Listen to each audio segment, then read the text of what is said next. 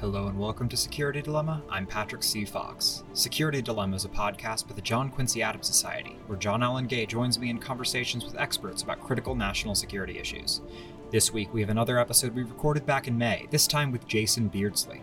Jason has decades of experience in Joint Special Operations Command, and in the Trump administration he advised both the Department of Veteran Affairs and the Department of Defense. Jason is now the Director for Veteran Initiatives at Stand Together and a frequent MSNBC contributor. Jason is an incredibly friendly guy with vast knowledge in an often misunderstood element of national security. In our conversation, he talked about the sort of can-do attitude deeply integrated into JSOC command structures, and his experience with those tactics translating into results. Join us as we explore the world of joint operations and other elements of U.S. foreign policy with Jason Beardsley.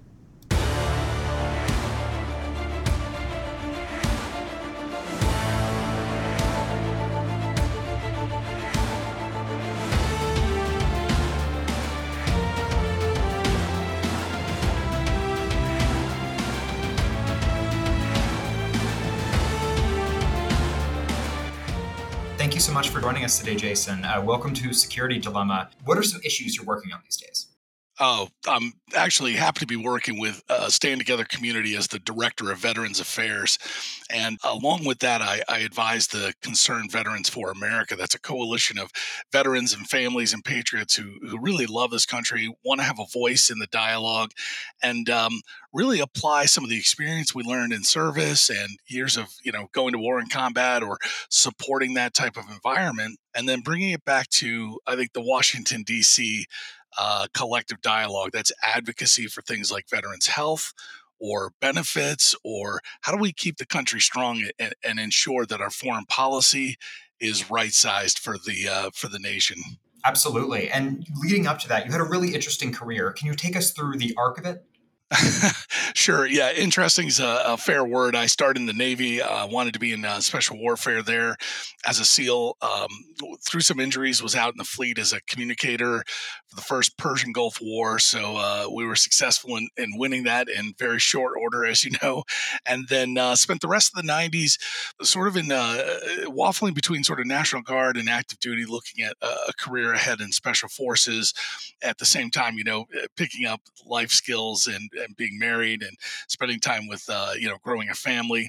Right around 9/11, right before Relay, I was in the penultimate sort of training course for the Special Forces. We were in SEER school when the towers were knocked down. It was a pretty tremendous time for us to kind of switch from a peacetime mentality all of a sudden to war footing.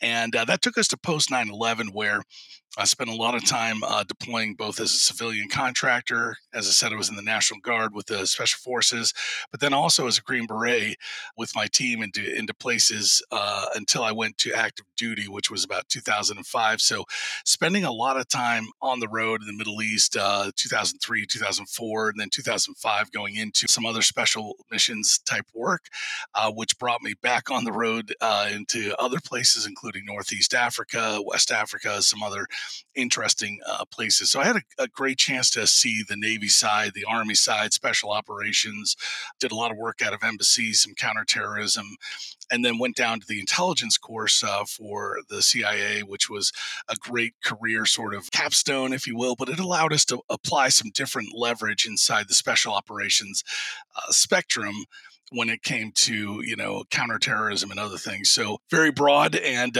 gave me a lot of opportunity to rub up against policy and the national security establishment, as well as really doing the groundwork of the soldiering. So enjoyed a full spectrum, that's for sure. Jason, we were talking the other day about some of the culture in the SOF community, kind of a can-do attitude that develops through a lot of the training and the processes, and how that meshes well and poorly at times with policy. Can you take us through that? Yeah, I love my peers, and when you go through these type of challenging courses, what gets trained into your heart and into your mindset is sort of an optimism.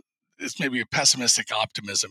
There's nothing we can't do or accomplish as long as you give us the time and the resources to do it. And usually we know we're going to be short on both time and resources.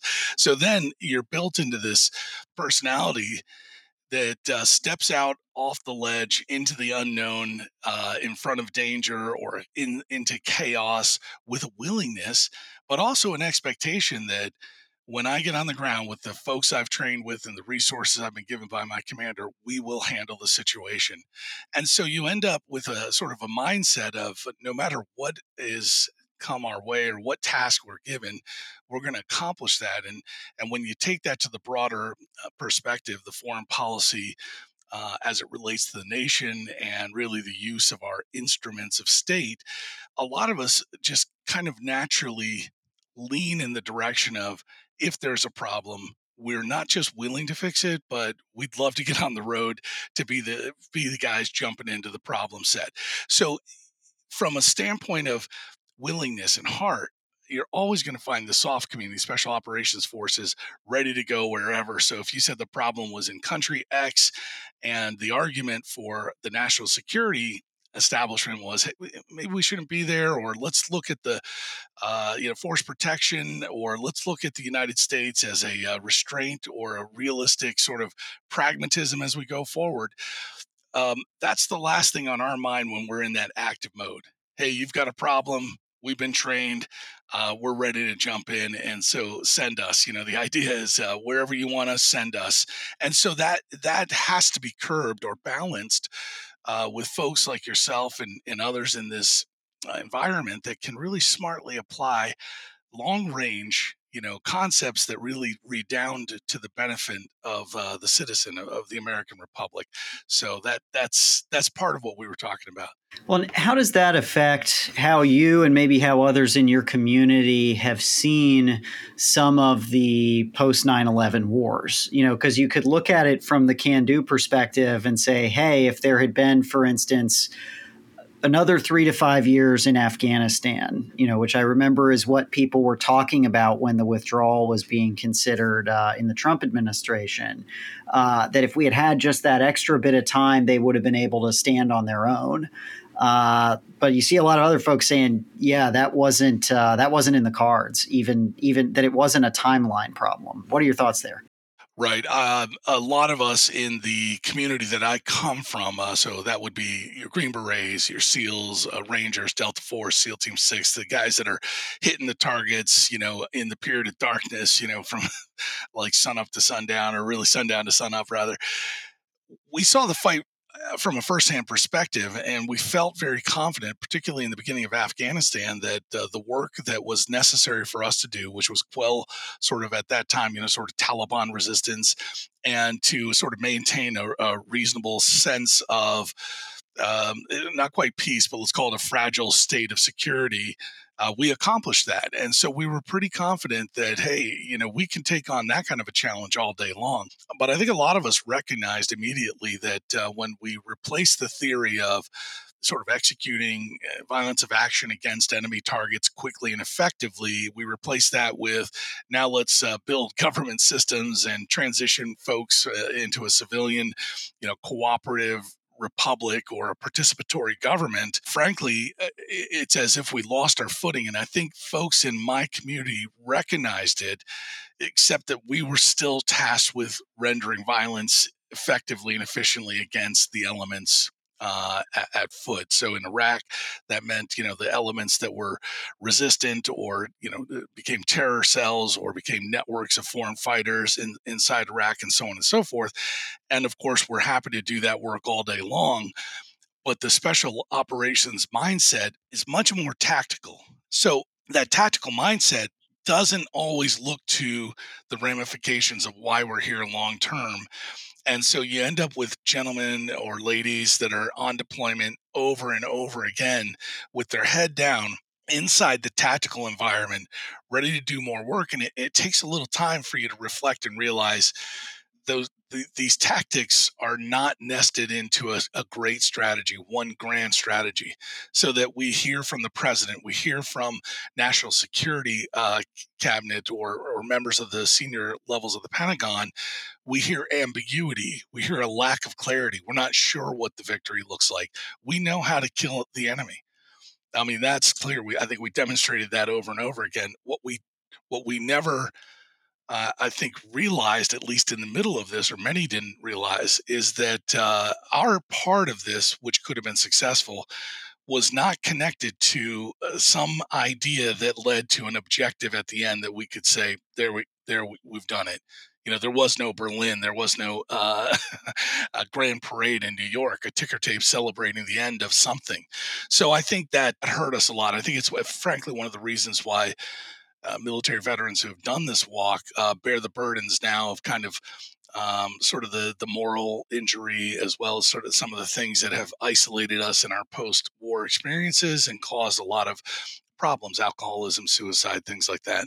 Yeah, talk a little bit about some of those challenges that have been facing the veteran community. And for those of us who haven't heard the term moral injury, what do you mean by that? Well, moral injury is part of what happens in war when you're seeing things that are extremely violent, and you're processing those in ways that you don't always have time to really articulate the causes. And there's not always reason. I mean, that's the fascinating thing, is war is chaos. So tentatively in our life, we tend to have reasoning behind something, but things can happen. A car accident in the middle of a life, or somebody gets snatched away. But when you're on the battlefield, that's happening with a lot of frequency. And so you begin to see this and sometimes internalize it in ways that you become desensitized, a little bit callous. You're asked to be in strange positions, whether it was Afghanistan or Iraq. We saw a lot of combatants on the battlefield that were not in uniform. Some were underage. I mean, there'd be kids, young teenagers, or run up on females that had IED devices and materials. And so you're being placed in situations quite frequently where the judgment of the operational mindset has to act quickly and sometimes gets it wrong. And that can lead to that moral injury, the idea that you come home with the scars of having seen or been a party to things that at the time you didn't have enough time to make a qualified judgment, or you weren't quite aware of what the ramifications were going to be. So when you come home and then you have time to think about it, years to process it, living with your life, struggling with things that are natural to all of us, but you haven't really reconciled all those moral injuries from the battlefield. They compound in layer, and those type of things help to isolate you from others. Nobody understands me.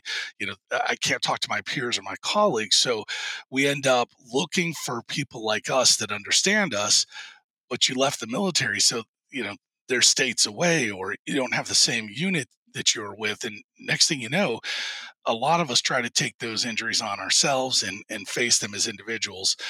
And so that becomes almost a cycle, or portion to the cycle of sort of depression and stuff. So moral injury is one of the reasons when we do war, we ought to do it very deliberately, with a clear objective and outcome, and make sure that we're limiting the exposure of people that are in those positions. I mean, 20 years of deploying, back to back to back to back, that's just not too healthy for anyone. Yeah. How much time did you spend at home between, 2001 and when you got out?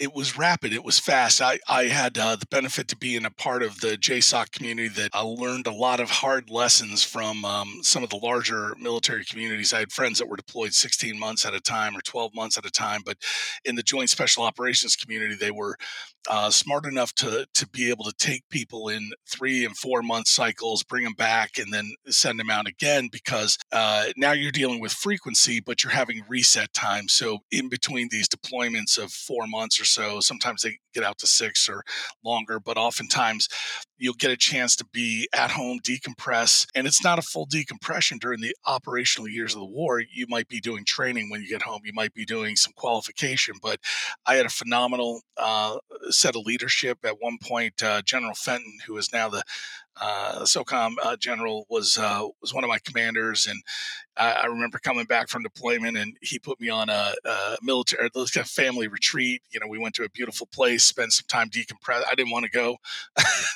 but he was smart enough to kind of take the individual out of what we just did and then really decompress well so you can kind of on-ramp back into normal life, at least for a little bit. So I would spend a lot of times back and forth, which is a different kind of shock to the system. When one day you're driving down the road under the underpass in Iraq looking for IEDs, and the next day you're driving under the underpass in Columbus, Ohio looking for IEDs. So the thing carries with you a little bit there. What would you say is a better role for JSOC to play in national security today? What would be a better way to think and approach about using JSOC?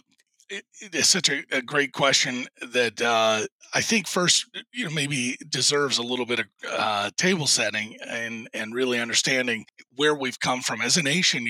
We started out with a sort of a much different mindset, very, small-minded and independent. There wasn't the idea of a standing army. And, in the last 100 years, we've blown past that. The scale of industrialism and scale of society has really increased to the extent that we've got the largest standing army in the world deployed all over the world, hundreds of countries.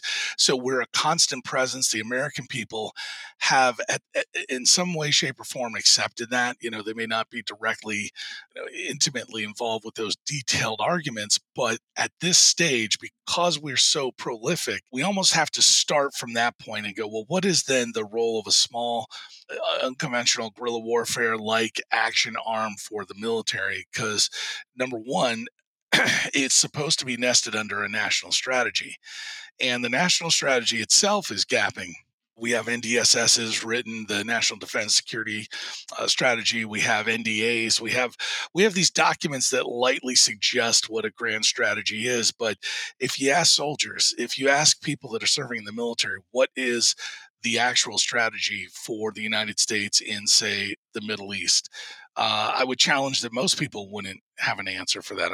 I'm not quite sure if you guys would or not, but because there's no articulated pure strategy, it then becomes the onus of commanders to leverage the assets they have, and special operations being a great asset of limited sort of approach, to leverage those assets in support of the foreign policy dictates of the executive branch. And so if the executive branch just become comfortable deploying at an arm's distance type forces, if they're comfortable with that, then the use of JSOC has got to be a little bit more broad. Now, let's go back to 1805, Thomas Jefferson, in order to quell the Barbary pirates and sort of the impression of sailors at sea, and really protect trade on the oceans, not just for America, but for the Western countries, the European countries. Jefferson didn't quite support, but he gave a wink and a nod to the small band of operators, under General Eaton and Lieutenant Presley O'Bannon, a Marine, to go down into the Barbary Coast and raid the Pasha there, who was in charge of sort of that policy. That was a small forces kind of JSOC-like operation that was actually, redounded to the benefit not just of the West, America, Britain, but to the whole world. So I think when we look at the history of our country, whether it's, Ethan Allen, and taking the guns from Fort Ticonderoga and a special op to get them down to George Washington, the conventional army commander in Boston, or we look at something like, the Barbary Coast Pirates and the suppression of those, I think there's always a role, as long as our commanders are conscious of really the desires of the executive branch. And the way to curb those, or to keep those healthy, if you will, is a lot of transparency that I think we're missing now. The executive branch ought to be held accountable when they make these decisions. And I think oftentimes we sort of go with it. Case in point, our authorization use of military forces, the AUMFs that are on the paper, they've been there for 20 years. And we often stretch those a little bit. It's not inappropriate for Congress to step in and start looking at those with a little more, let's call it, temporal veracity. Now that it's 20 years late, maybe we take those off the books and write new ones that are more effective for the time right now. And I think that's the best way we keep Americans involved in that. So the question you asked was how to use JSOC. I think the answer has to be in support of national goals, in support of the commander's decisions as it relates to tools of state. When diplomacy fails, the other tools of states that are available for the president come down to things like use of military force.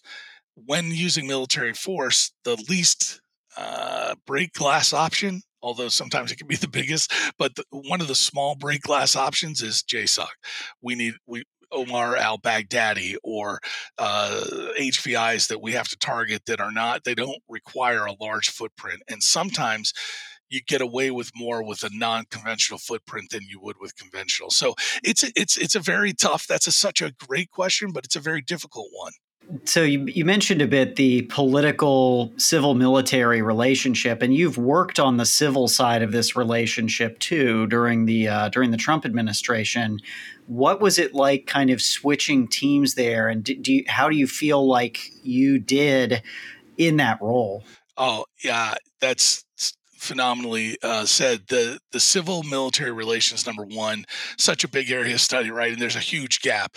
And for those listening, sometimes people don't realize how few members of the larger grand community are connected to the military, and so it's not always well understood how that military mindset is. But switching from that side back over to the civilian side, number one, I'm proud to do it. I think the onus is on us to remember that we first serve the Constitution and the Republic, and all things that come from that are the liberties that we experience here at home. That we like to believe that we're defending abroad. So having a good understanding of the ground sort of principles of who we are as American, for me, that made civil service extremely rewarding. It's very difficult. I worked in two bureaucracies of the administration, the Department of Veterans Affairs and the Department of Defense, both very large and both have their own cultures. And the cultures are set by, years of just bureaucracy. So you're dealing with that. And the experience helped me really see that side of civilian sort of oversight of the military, one at DoD, and where that's necessary. And again, that's necessary because what we talked about before, the proper use of the armed forces is really tied hand in hand with civilian oversight, congressional, senatorial. The idea that the people are tied to each election cycle, be it the congressman or the senator, and of course the president, so that they have a say in how our forces are deployed. So for me, I found that very rewarding, and that insight from just really the background of America to the actual, service for the Constitution, I think was tremendous. How do you think the Biden administration is doing in its handling of special operations issues? Sometimes special operations are the easy go-to button, and sometimes they shouldn't be. So there are effective uses of deploying, say, SEAL Team 6 or Delta Force that don't always get talked about. And then there are those uses that sometimes become showcases or, sort of show ponies, if you will, for political reasons. And anytime the deployment of troops, especially in harm's way, is done for a political purpose that is other than the sort of defense of the United States or the advance of our national causes and known, it's questionable. So, how the Biden administration, how would I rate them? You'd have to go on what's published first. We got to start there. So, what do we know about what's published? From the Biden administration is very little to do with special operations here and there. They're in support of the Afghanistan withdrawal. That was a disaster.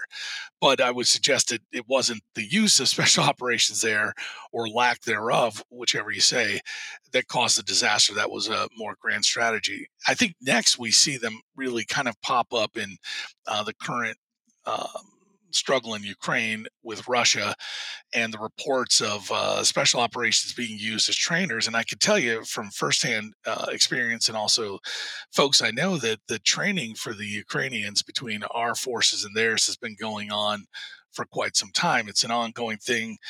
And I would suggest it's one of the reasons why they had some success, the Ukrainian army, as they face down the Russians now. So, in addition to that, there are probably a number of things taking advantage of certain special operations capacities that have not been published. That, if I think were brought to light or seen in the American public, would at least be the right place for dialogue between the Congress and the president. Not to say right or wrong, but to say, is this the proper use of them? I'll give you one example, and this is more. I'm going to use a historical context here to paint what I mean. When we did Afghanistan in the 80s, supporting the Mujahideen, we were running covert weapons throughout the region to support their fight against the Soviets at the time, the Soviet Union. And it led to a number of successes on the battlefield that were pretty temporal, shall we say. And then ended up after that, after the Russians left, spending a lot of time having to go back and unwind that or unpack that. So, Stinger missiles, for example, that got proliferated in the area during that campaign, we ended up having to buy them back. So this is the CIA and special operations doing a lot of work over the years to put back in the barn the horses that ran out, right? So in today's environment, we're probably looking at a lot of the similar repeat echoes from those times where we may be aggressive in our support of Ukraine and doing things on the periphery that we'll end up having to kind of unwind over the next 10 or 20 years. So the grade is, I guess it's got to be held in check. We don't have a number of great examples. We have a few small raids, Delta Force, SEAL Team 6. Those have been very successful. So on the surface, we'd have to give the success of special operations a pretty good grade. But what we ought to do smartly as a great country, a great nation, is to be able to debate the strategic reasons why. So let alone the tactics, set those to the side. Hey, these guys performed outstanding, interrupting certain terrorist activities in Syria and other places, smacking down the Russians. When it was time. I mean, we've had some grand successes. Those have been very tactical. The question, I think, is left to the American body, the politic body, to say, which of those are nested into the strategic policy realm, and then how do we then reconcile that? Does that make sense? Absolutely, and I'd love to talk a little bit more about some of the strategic competition and how it plays with special operations. There's a lot of conversation about Wagner Group and a number of other competing special operations units from competing powers. How should America be interpreting Wagner Group's operations in Africa, or even some of the Chinese operations in Central Asia and Syria? I'm kind of a frank realist in that we've always seen these exigent forces doing crisis type work on behalf of states as a proxy arm. Whether it's the Wagner Group or the French Foreign Legion, or going back again to our own nation's histories with, say, the Barbary Coast, or Teddy Roosevelt charging up San Juan Hill and things like this. So we have a tendency, I think, in the United States to sometimes see things from our optic rather than kind of the historical trends, which is those type of groups, Wagner Group or other competitive sort of non-linear, non-traditional military forces are always going to be at play.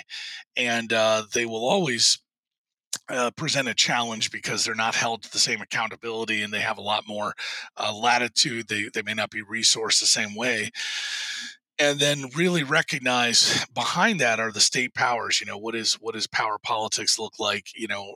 And it usually looks like proxying these type of forces. Let's go back to the Nord Stream pipeline. What happened there? I mean, someone would have to have a sit down, frank discussion to determine which state powers may have been invested in potentially using proxies to take a strategic asset like a pipeline that belonged to a NATO ally along with Russia, and to take it offline.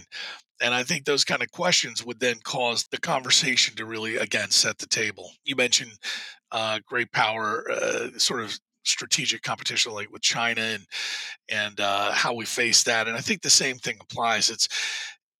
I think the onus is on us, especially as realists, to understand that other powers have their interest in mind.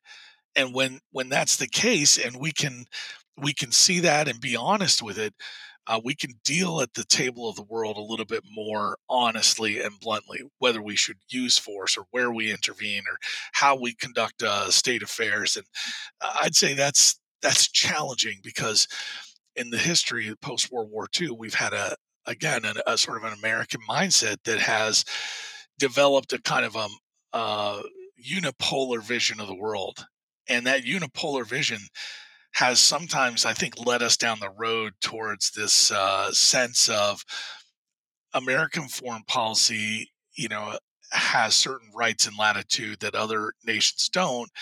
But in the realist kind of mindset, we recognize you don't always get to you don't always get to do that, and so then it becomes very complex when we're trying to explain to the body politic why a certain thing is untenable, and yet over here it is tenable, or why certain crises deserve our investment but others do not. And so those things become the dangerous complexities that, if they're not dialogued well, lead to some very difficult places. Sort of on that topic of rhetoric and how we interpret America's role in the world, you spoke at the 2016 Republican National Convention. How would you describe shifts in conservative foreign policy sense? Amazing. Conservatives have always been seen as the hawks, ready to go at a moment's notice. And again, kind of that unipolar America's vision ought to be foremost in our mind. And, call it experience or call it cynicism. I like experience, but some might be very cynical. Experience kind of has proven that whether it's Korea or Vietnam or now Iraq and Afghanistan, you look at Bosnia or other interventions, they deserve more dialogue. They deserve some questions. I feel like when I grew up looking at the Vietnam experience, there was a sense that we had learned many lessons from that, and then I think I found myself somewhere around 2006, kind of doing the palm to the forehead, like, wow, almost a here we go. I thought we came through this before. And so I think conservatives as a whole have started to take a kind of a more balanced approach. Like, not that we're not hawks. I'm the biggest hawk in a way that there is, but it's about appropriate use. It's about when to use military force. And I mean, this is a key principle in leadership from being a father, to being a coach on a baseball team, to being in any form of leadership. There's always the room for the hard discipline. Let's call it the rod. As the Bible says, spare the rod, spoil the child, right? But you don't go to the rod every time. You've got to have other tools in your tool set. And so I think as conservatives, we've started to see that having the first instinct and reaction be deploy our entire forces for 20 years in land wars in Asia and Middle East it, it hasn't benefited the republic in ways that we can determine. We don't see it, and so we're left now skeptical of the use, let's call it the casual use of power. And I love Winston Churchill. He has a quote, I'll butcher it, but he says something to the effect of, war is brutal and nasty and ugly and violent, and should never be used. But when it's used, it should be done quickly. And again, I've butchered the quote, but he's setting you up to say this is a really bad set of tools, but it's sometimes necessary. Just limit the time it's necessary. And in the United States, we've gotten to this belief system of being able to do endless wars, limit our casualties. So we're doing, technological warfare, and ubiquitous tech has made it a lot more easy to kind of kill casually. We go back to the drone strike on the American citizen. I forget his name at the. On Morello Lockie. Thank you. Yeah. A casual use of the state power to conduct an act against a citizen in a foreign country. So it's clear that the American public has gotten comfortable with it. The question is, how do we make sure they're not comfortable, so that, as the founders might have said, the kings and the tyrants didn't just raise armies at a whim's notice. It was the whole reason for part of our Constitution, right? The old world raised funds and went to war because kings wanted to aggrandize their land and their power. And the only way to limit that is by giving people the right to vote, participate in their government, ensuring that they have their own ideals in mind. So that's why these conversations they ought to be some of the most important. Well, that does really tie to some of those AUMF issues, authorization for use of military force issues that you've been speaking of. I remember someone saying to me once, they don't really build statues of members of Congress for voting for a war. And in fact, a lot of them learned seemingly from '02, from authorizing the Iraq War, to just try to avoid getting involved in these questions, which is almost the opposite of what the founders intended. They wanted the war power to very much be centered in the legislature, precisely because it doesn't have the same incentive. It doesn't see the benefit from war in the way that the executive does, because the executive gets bigger, because the executive gets more leeway, faces fewer questions. The public gets riled up and gets excited about the commander and the leaders and all that. It's a very it's an aggrandizing experience for the executive.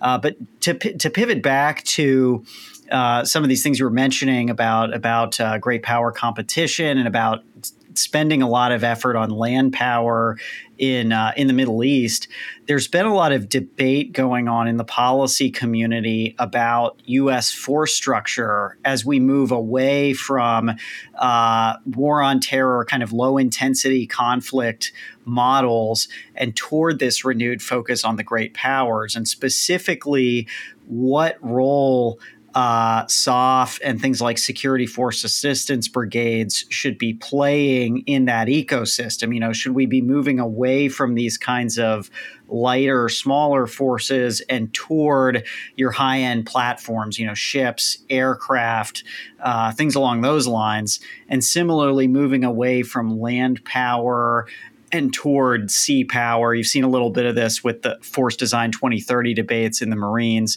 What are your thoughts on all this? Yeah, such a fantastic terrain to trek over. I had the privilege of leading the Association of the United States Navy before my current role. Coming out of the administration, and having spent 4 years in the Navy and then the next 18 years in the Army, I have my natural bias as a soldier, but what you really see and what I saw in that experience as the director of the Navy Association is how vital our seagoing trades are, including the military. And our Navy has suffered some, let's call it, lackadaisical approach to strategic planning that has left us gapping in ways that are probably very problematic as we talk about great power competition. Having ships enough to kind of patrol the world's oceans with some sort of staying ability would really put us, as Congress has determined, at 360 ships. Roughly 360. Those are war-going vessels or large repair ships and things like that. We have somewhere on the order of about 290. So we're 60 ships off the mark, or maybe 70 ships off the mark. In addition to that, our shipbuilding trade has fallen off the charts such that we don't do a lot of shipbuilding here. And when we do, it takes an extraordinary amount of time to raise it from keel to deck to fitting it out and ready for sea travel. In support of those trades, we've lost a lot of labor and manufacturing that could support that type of industrial ramp up. So now you have a question of a Navy that has less capability to be a presence in the world in places like Indo-Pacific and China, or regions that are broad and far. And when they do patrol, or when they are in those areas, they have to stress the sailors out. They have to, end up with what we call double pump type deployments, where you go back to back to back. That stresses maintenance on the ship. Our ships are old in legacy. We haven't built new ones. So the first point here is, in the realm of state power as it looks at great power competition, and recognizing how much trade takes place in the oceans, how much trade is processed through ports that are entry ports and debarkating, taking cargo that disembarks from that port and enters the interior. We saw huge problems with that over the last couple of years. Our entire sea industry, or maritime industry has suffered. The merchant marines used to be a force that would be called upon in times of war to augment the military. There are civilians that train to also become a sort of a part of the strategic mission. And the merchant marines at this stage haven't been really well nurtured. So our force is lacking there. That puts us in a place where we have to build higher end systems in order to catch up with China. I said our ships were about 290. China's somewhere around 360 at this stage. I don't remember the exact number, but their ships are not always as good. But sometimes having more is better. There's a quality to quantity all by itself, I think somebody said. Um, so when you look at that, number one, the years we spent in the land warfare, and for people that are maybe not as steeped in this, the idea is on a ship you have a mobile portion of military deployment. You can deploy violence through the military via ships quickly and mobily. They're agile. Wherever they go, they bring with them all the assets needed. So they're kind of living communities, and then they can deliver justice at the end of that sort of track. With the army, doesn't exist anywhere. It exists in camps and bases throughout the United States, sometimes the world. But when we go forward to deploy the army, we have to bring the Air Force, we have to bring logistics, we have to bring Halliburton, KBR, all these systems to support these massive bases that will last for a long time. And the expenditure just to keep the army in play is huge. That's what we did in Iraq. That's what we did in Afghanistan. So the idea is for national policy, having a great naval force is sometimes a little more effective and quicker to fix problems. You send the Seventh Fleet somewhere, or you send a fleet of ships near a crisis area, and that sends a huge message. On the other hand, to bring forces to bear in a conventional form on the land requires basing, permissions, strategy that requires other states to be involved. It gets very complicated, whereas the Navy can patrol international waters. So back to the smaller question, which is then how do we see the small forces, special operations playing a role in great power competition, places like Indo-Pacific and so on, and should we rely less on them and more on high-end platforms? I would say no. I think that oftentimes special forces are seen as a magic pill and they can solve anything, and that's not true. I think the culture of America has been caught up and enraptured with the idea of SEALs and Rangers. It's a fun idea. That's who we are. I mean, George Washington, Paul Bunyan. I mean, we live on stories of the Alamo and great tales of David and Goliath, right? That's the special operations sort of cultural space, if you will. So that makes sense that Americans are in love with that. So we have to be careful. We can't use that as the tool to fix everything. But as I said before, if we connect that tool to the great, sort of military deployment use of force, and nest it under commanders that are regional or higher order commanders, then we have the most powerful and effective tools, which are small, human sensing, well-trained professionals that are seasoned to do, let's call it the velvet glove work of the foreign diplomacy before we have to kind of lay in missiles or patriots or drop some sort of air assets in somebody's backyard. We have the ability to get on the ground, person to person, tribe to unit, or whatever you want to call it, and really get an understanding of who the people are and what is happening at the ground level. And it's one of the best assets we have in the USG to do that without breaking glass. So frequent deployments for JSOC type teams doing a joint combined exercise for training or similar. They help us kind of get a feel for the communities that are local without necessarily being a blunt tool.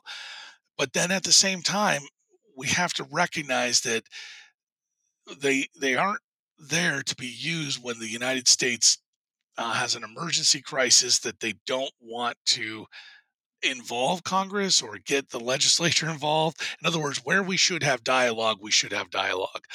Where we have opportunities to do below the threshold activities, in other words, above the threshold is violence and bombs, below the threshold is wow, this country's looking like it's on the edge. It's threading right below emergency time. That's the place where special operations ought to work, and they ought to be in support again of the grand strategy. And if we don't know that, they'll always be abused. And so, if the American voter doesn't hold Congress accountable, Congress isn't going to hold the executive branch accountable. The executive branch is going to continue to, uh, and I don't mean Biden, I don't mean Trump, I don't mean Obama, I don't mean Bush, I mean the executive branch. From the outset, we know presidents tend to rely on powers that uh, they can somewhat distance themselves with. So George Washington struggled with this all the way through every president. So this is not a biased or political opinion. That's just real, frank talk. And the more Americans want their special operations to be used well, the more it's going to require some transparency and some conversations that might be hard. To go a little bit further down this, you were talking a little bit about training. Reporters like Nick Turse, they've argued that counterterrorism training in Africa has close ties to rapidly worsening civil-military relations. I know you spent some time in West Africa as well, but they're essentially arguing that it culminates in a series of military coups. Do you agree with his assessment, and what should America do to avoid destabilizing fragile democracies in developing countries? I haven't seen all of Nick's work, but I would say, again, some very interesting areas to tread on. When our unconventional forces are used in places side by side with, let's call them emerging states or burgeoning type states, or states where there's a sense of chaos, Mogadishu, Somalia. We'll take that for example. It takes some careful look, and I think a lot of times our national security strata is so far disconnected from what's happening on the ground that they're going to get it wrong. I'm a product of this system, so I know this system. So anybody that's out there that has grand ideas, I would just challenge them to walk on the ground, walk a mile in the shoes. They can't do that because it takes a lot to get there. But I served in some of these places, and I could tell you that the strategy was not as focused as I think America would assume it would be. Um, but as importantly, we weren't as understanding of the sort of the ground environment as I think we like. We have a lot of systems, State Department, CIA, the whole of government approach, and then the military to kind of tell us how the people are thinking and what's happening on the ground. But for my money, I've seen it firsthand.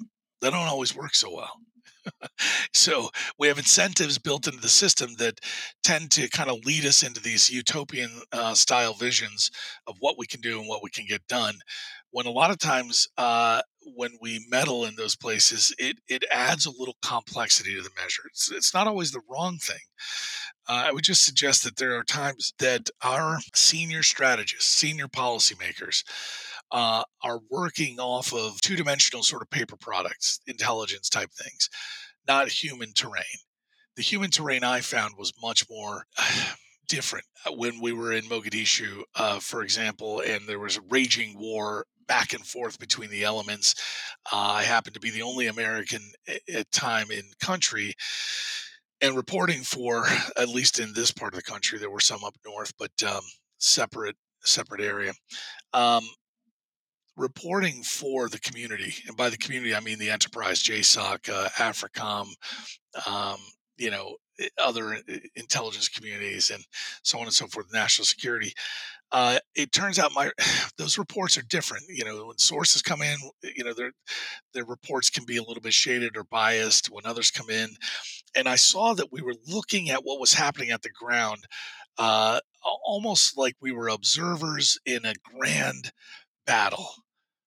But on the ground, it was so much less than that. It was like a hot summer in Detroit or something. Gangs were going up against each other, and some would have success, and oftentimes they're just 8-hour gun battles. An 8-hour gun battle sounds pretty provocative, but in reality, sometimes it's just street fighting, and the purpose of it isn't so grand. You just have folks that are dispositioned in some pretty challenged areas, and they scrap with each other.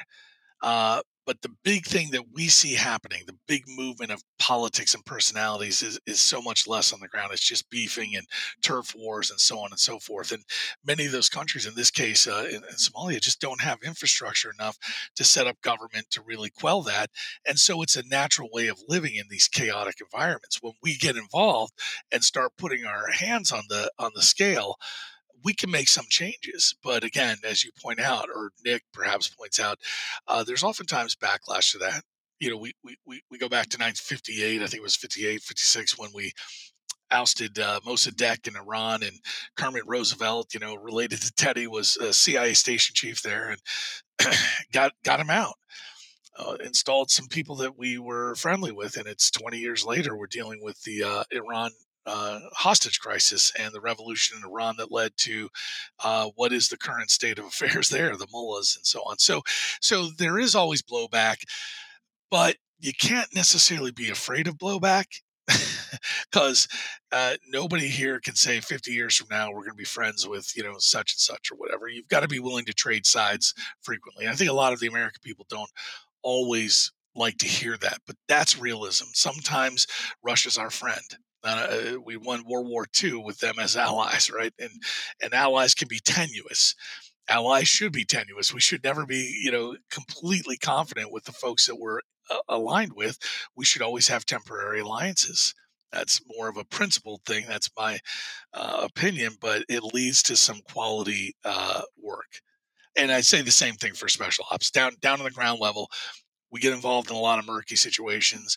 As long as we're not overly permanent about some of those, we could have a little bit more success, but we ought to be very limited in how often we're doing those things that affect the strategic political environment. That should not be America's first cause, if you will.